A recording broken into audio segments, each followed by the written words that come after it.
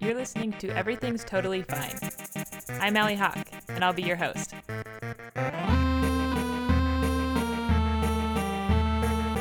Every other Tuesday, we bring you people who share stories about their lives. These aren't just any people, they're the toughest we can find. So join us every other Tuesday to hear about the times we pretend everything's totally fine. Our guest this week is a performance poet and a production coordinator who lives in Los Angeles. He's originally from New Jersey and graduated from the New School in New York, where he studied acting. He directed and produced a short that will come out this fall called Long Lost Love. And he's just generally a really thoughtful, all-around great guy. Our guest, Devin Murphy, starts us off with the story of when he was 17 living in New Jersey. Okay, yeah, so it was a summer, so my birthday is August 1st. And so it's like one of the last milestones for me of summer before Labor Day, which is like the end of summer. You know, it was exciting. I was going to be 18 years old. I was going to be able to be an adult or whatever. However, when I was 17, I'd gotten arrested with my friends for having pot. We were like skateboarding at a Firestone tire factory. Imagine a bunch of tires, like rubber tires, in like a corral. Okay. It's like a ball pit made of tires. So we were in there about to smoke weed, and a cop car pulls up. So we freaked out. Right, because it's hard to say you're doing anything other than Yeah, like, what are you doing hiding in a tire pit? Everyone put their weed back on them, except for my friend Bill, who had his weed in a Ninja Turtles case, like a little plastic green Ninja Turtles case. He hid it inside a tire. And so the cop comes out. He pulls us out. He's like, all right, well, we're going to let you go, but we just have to survey the area real quick. And so he goes in, and within like 3 seconds, I'm saying, like, he like somehow found this in a whole pit of tires, found this green hard Ninja Turtles case with like a gram of weed. And so we all got taken in for that because I had some on me and my other friend did. And so they called in the whole squad. And had you been arrested before? No, that was my first time ever, really. I was a big pussy when it came to getting in trouble. I remember I got like borderline suspended in like 8th grade and I cried. I was really upset. Yeah, that would. I don't like letting people down. I'm like a people pleaser. So in New Jersey, if you're 17, you get like a misdemeanor like that. It's not violent or whatever. You avoid going to court getting any record for it as long as you stay clean until you get 18. Okay. So like once you turn 18, it's expunged. Oh, okay. You're wiped. So that happened right when I turned 17. So my parents wouldn't let me drive anymore. Like I lost all my privileges. Was this the most trouble you'd ever been in? Yeah, by far and away. I got arrested. And so I had lost everything, lost the car, like couldn't go out anymore. You know, I had like a girlfriend at the time. And it was like really hard to like, you know, it was before cell phones, we couldn't text. And so I was really playing it safe. And then the week before my 18th birthday, I heard about this really crazy party that was going to go down. Go. Okay. And so it's in Medford. It's like down by like the water tower, like 2 acres. They got a pool and a hot tub. And like, it's like this girl's older brother. And he's totally cool. He's going to buy the beer. And so Medford's like, this was like a farmier part of South Jersey that we drove out to. And it turns out to be an awesome party, though. It's a crazy rager. Like, they have, you know, like we were 17, like having all this beer, having a pool, like everyone, they have bongs out. Everything's cool. But at a certain point, the cops come. But these cops were, like, upset. Like, they saw there was all these teenagers, and there was, like, no, like, real adult there. So they bring the entire squad with them, including, like, 3 paddy wagons. And they're like, we're rounding everybody up. Everybody's going to jail tonight. And so I had been in the pool wearing my boxers with like my shoes on the deck and like the rest of my clothes inside, my car parked in the like their driveway. So I was like, all right, well, I can play this cool. Like I can do this. Like there's no choice here. Like, okay. I'm going to be cool about it.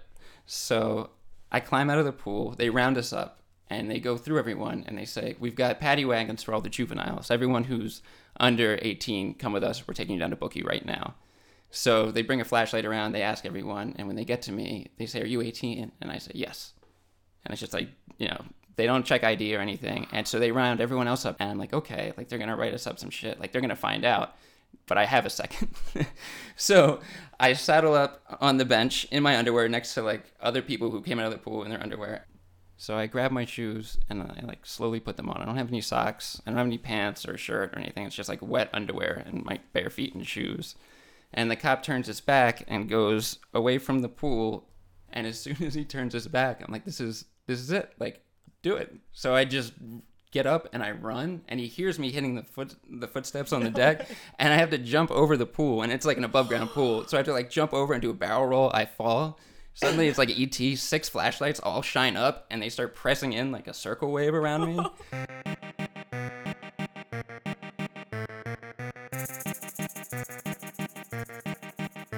The next episode of the podcast is going to feature some of the best stories that have been told so far.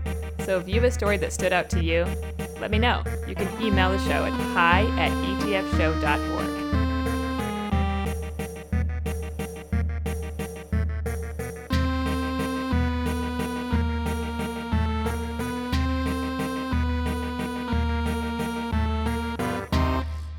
And so I start running. I hit the edge of like the property house part, and it's like dense forest. So it's like South Jersey woods, and I'm like, all right, I can do this. So I'm running through thorns. I'm running through bushes. I'm getting hit in the face.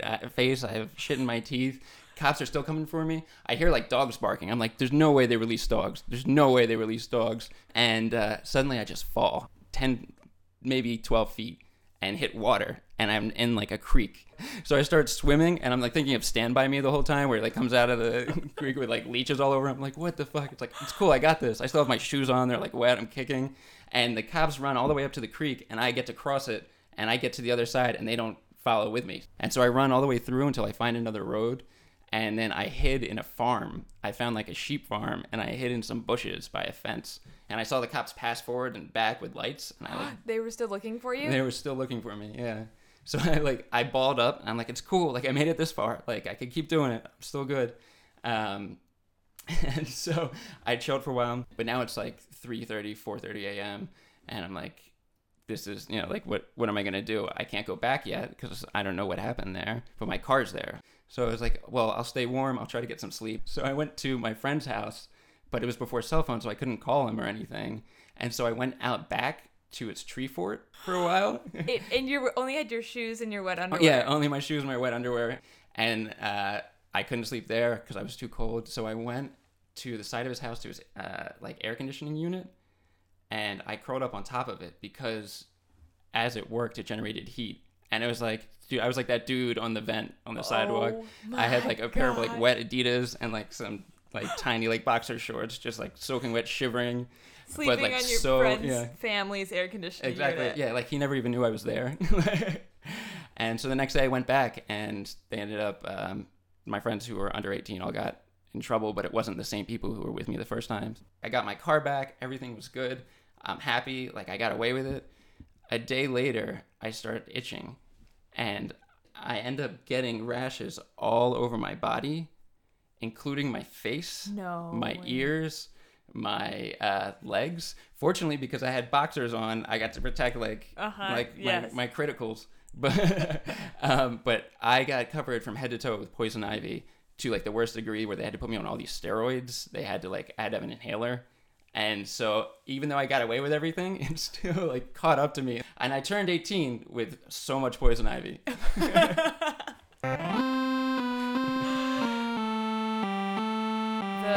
The worst time I got poison ivy, it was like not doing anything remotely cool at a party. It was running. I was running cross country at Michigan State. Oh yeah. I had no choice but to take a shit in the woods. Oh shit! Really? And I wiped with poison ivy. So I had like the opposite. You did the thing affected. that like everyone fears. Yeah. Oh man. Yeah, I was like riding my moped to class, and I was like, God, that I like itch, and I was like, that's weird. And then I like took care of it, but then I got to class, I was like, oh, I itch again, and then it just ended up. I was like, okay, I think I have a thing. I had to go to the trainers. And that's because you never want to. It's not your first thought that it's poison ivy, and then you don't want to accept that it's poison ivy after that. Right. Yeah. And then they were like, how much of you could we not have to see to be able to determine what it is? And I was like, there's no pride in my life right now. Yeah. Like, and then I had to spread my cheeks for a group, and they're like, yeah, you have poison ivy. You wiped with it. You wiped with it. Wow. Did they tell you like how often people come in with that disorder? Their first case. Okay. I think it would be higher. I think it would be, probably be like 3 years. I did it again. I did it again like a year That's later. On you. I know, totally. Yeah. Yeah. Now I just try to avoid wiping if I have to go to the woods. Yeah, just don't do it. And again, the next episode, number 18, is going to be a best of episode that features some of the best stories that people have heard on this podcast. So if there's a story that stood out to you, Send an email to hi@etfshow.org and let us know.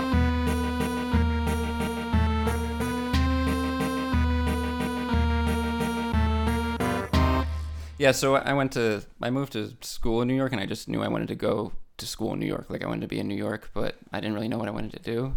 And I was like a good kid in high school. It's like, I guess I didn't want to pick. I think that's still my problem.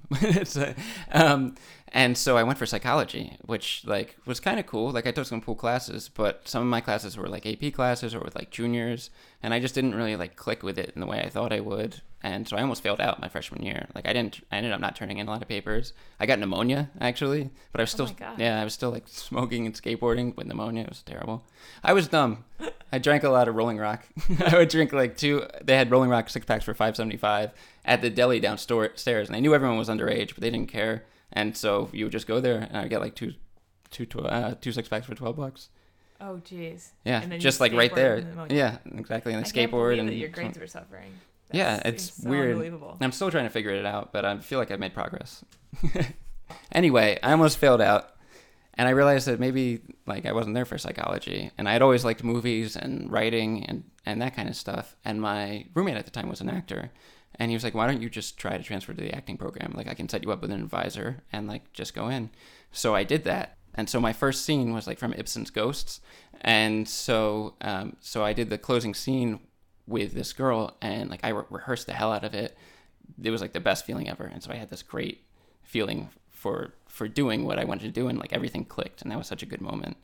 The second semester of class, we had another final scene to do, but because I had felt this kind of connection before, I assumed that it was still there. Like, oh, I still got it, you know? And so we all had to pick monologues. So I picked Tom Cruise's wheelchair monologue about not having a dick from Born on the 4th of July, which is a really good movie. And the whole thing is about how he doesn't have a cock, and it got blown off, and like he's upset. It's him screaming from a wheelchair, but it's like an iconic scene. You know what I mean? Like, okay, right. As an adult, seen it, but yeah. As an adult now, you realize that like you don't do iconic scenes and stuff. Like, you know what I mean? Like, no one can really do Streetcar like Brando did it in that. You know, it's like there's always like right. a benchmark that's kind of sad. But anyway, because like they're given awards for that performance. Yeah, it's like everyone knows that. It's like a cultural touchstone. If it can like appear in parody form on The Simpsons, you shouldn't try to do it in an acting class. That's my advice to. That's a good rule to live by. Yeah. Okay, but you hadn't heard this rule, so. Yeah, so I hadn't heard this rule. So I decided to do it because I had a little cousin who, like, I grew up an only child, and so the closest people to me, when my mom went back to school, she went back to college when I was like a little bit older, when I was like 6, were my grandmother and my cousin, who was 2.5 years younger than me. So he joined the army, and he was like, oh yeah, like a recruiter came to my door, and I couldn't decide what to do, and this was 2004. And so this was like right after we invaded Iraq. And so like I was really upset about this. Like, I was actually really torn up because he was like a little brother. He was the closest thing I had to a brother, like joining the army right when we went. And so I did this monologue. I'm like, yeah, because I felt this like real passion for it. And like I understood, and like rather than rehearsing, I like intellectually masturbated on it. Whereas like when everyone else was like getting off book, I was like thinking about it and like feeling it. And I feel like that's a very male actor thing to do. It's often a problem. Like, I do a lot of directing now, like I'm there to provide light, like to shine the light on like what the heart is. And it's like, no, you're kind of just like one piece in the puzzle, and there's like a lot of people, and you see it more with dudes than you do with chicks. And I'm not sure why that is, but like it's like an ego thing. So that's what I did basically. It's like I thought I was gonna shine a light on what it means, like what war means.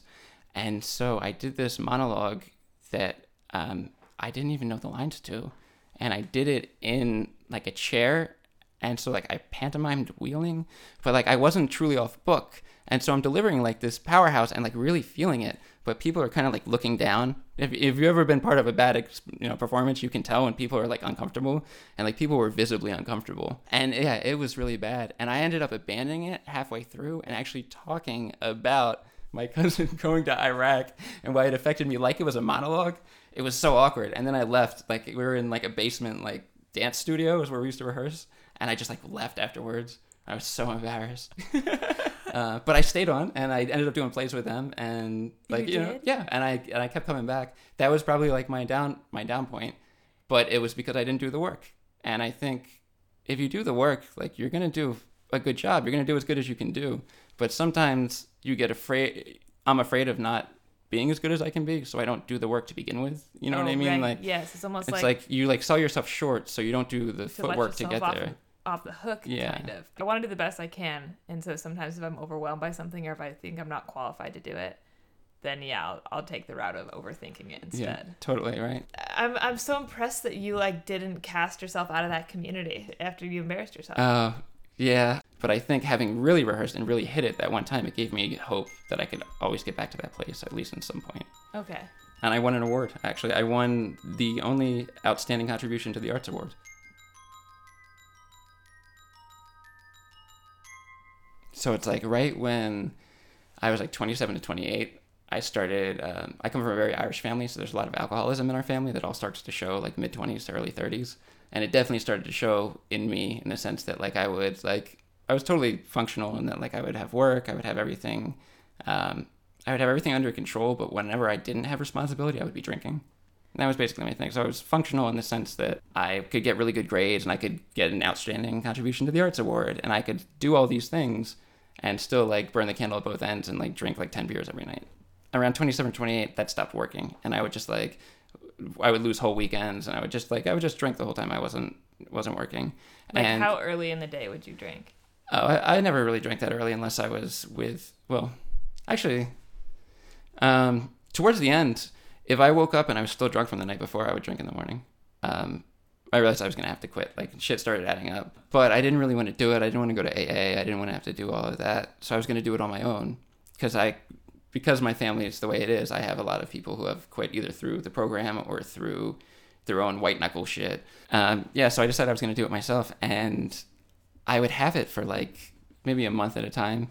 You know, where I'd be okay, where like the conviction of like the shame or like the humiliation of whatever you did, because there's always something stupid. Like it usually comes down to something stupid you do when you drink too much. And it's always when you black out and you don't remember. And that's the problem with alcoholics, at least in my opinion, is that like I don't remember half the terrible things I did or like times I was just a pain. Like I remember the stuff that was really bad, but I don't remember the things that were more persistent or more part of my personality.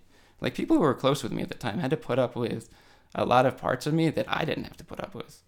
And so changing that, especially working, like I worked in a restaurant at the time, it was a very hard life change.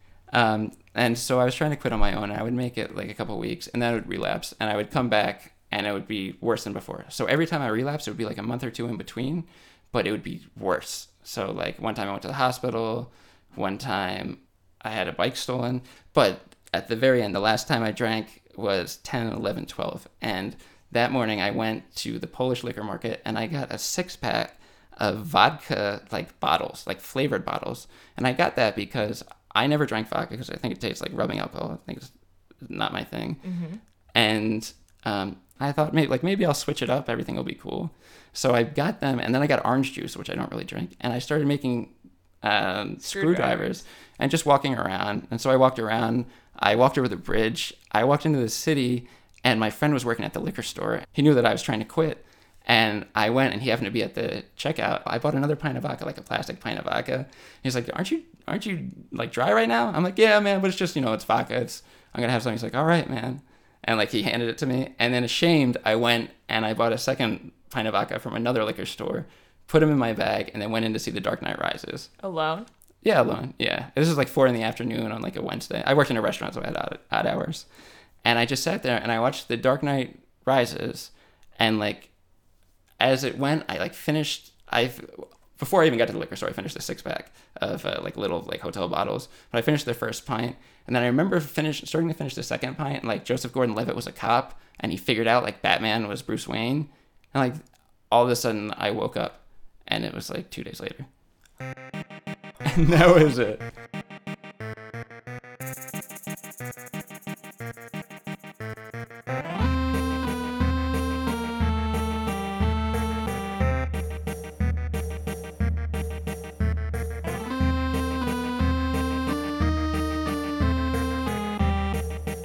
You just have flashes, I have flashes of like being by a park and skateboards. But I woke up the next day and my girlfriend was leaving me and she was like, she cleaned me up. Oh, but it wasn't even the next day. It was like a whole day later. So I don't know what happened. When you're addicted to something, your brain chemistry changes and you can rationalize anything. And it's like, imagine you had like a little shit monkey who like hugged onto your leg and you're like, can he come too? And your buddy's like, no, you're being an asshole trying to bring him. It's like, I know, but like he really loves me. Like we get along great. And then you have to decide at a certain point to get rid of the shit monkey if you still want to be friends with people. Otherwise, it's just going to be you and that shit monkey, and you're both going to get really shitty, and pretty much you'll be indistinguishable in the long run. But that's the thing. It's like you're always trying your best, and the shit monkey wants to come along. And so I was trying to kick the shit monkey off on myself. And like I ended up finding success through other people, which saved my life. And that was when I realized that like you can't keep trying to bring the shit monkey with you. You can't keep saying that like you're going to do it or not, you know, like there comes a certain point in your life, I think, and some people call it bottom. Like that was my bottom when I go back to it. Cause I remember feeling like a certain brokenness that like, if this didn't change, like what was the point? And it's like, you have to make a conscious decision that either like life either means something, that there is a point to something, there is a point to you being here, or there isn't. At a certain point, I feel like you have to choose, right? Does that make sense? I have never, that's never been posed to me before, but I think so. I guess depending on where I'm at in my life, I get comfort from either one. Yeah. In fact, I think I get more uncomfortable if I think that life really matters.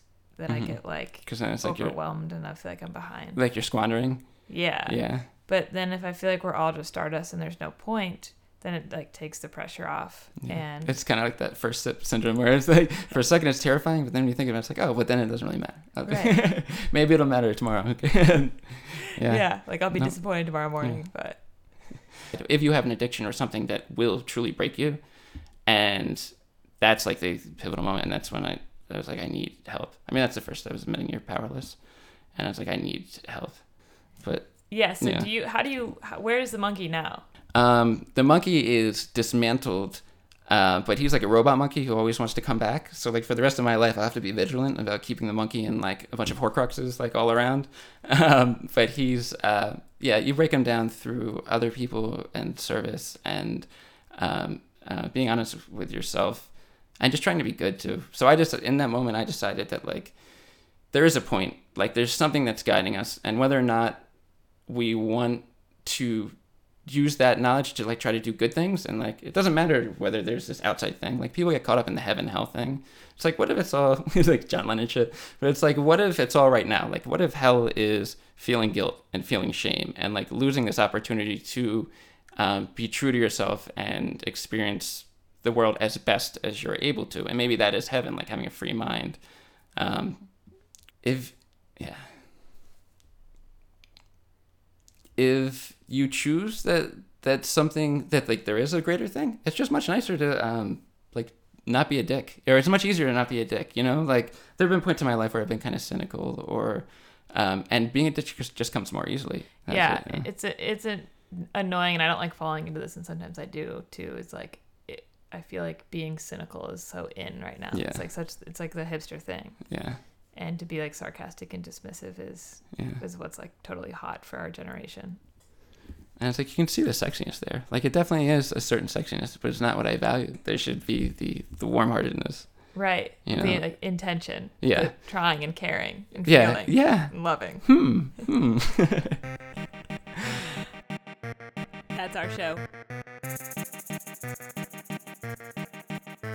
Our theme music is by Danny Janino, and our art is by Jen Hamilton. Also a special thanks this week to Libby Spears and Blueprint Films.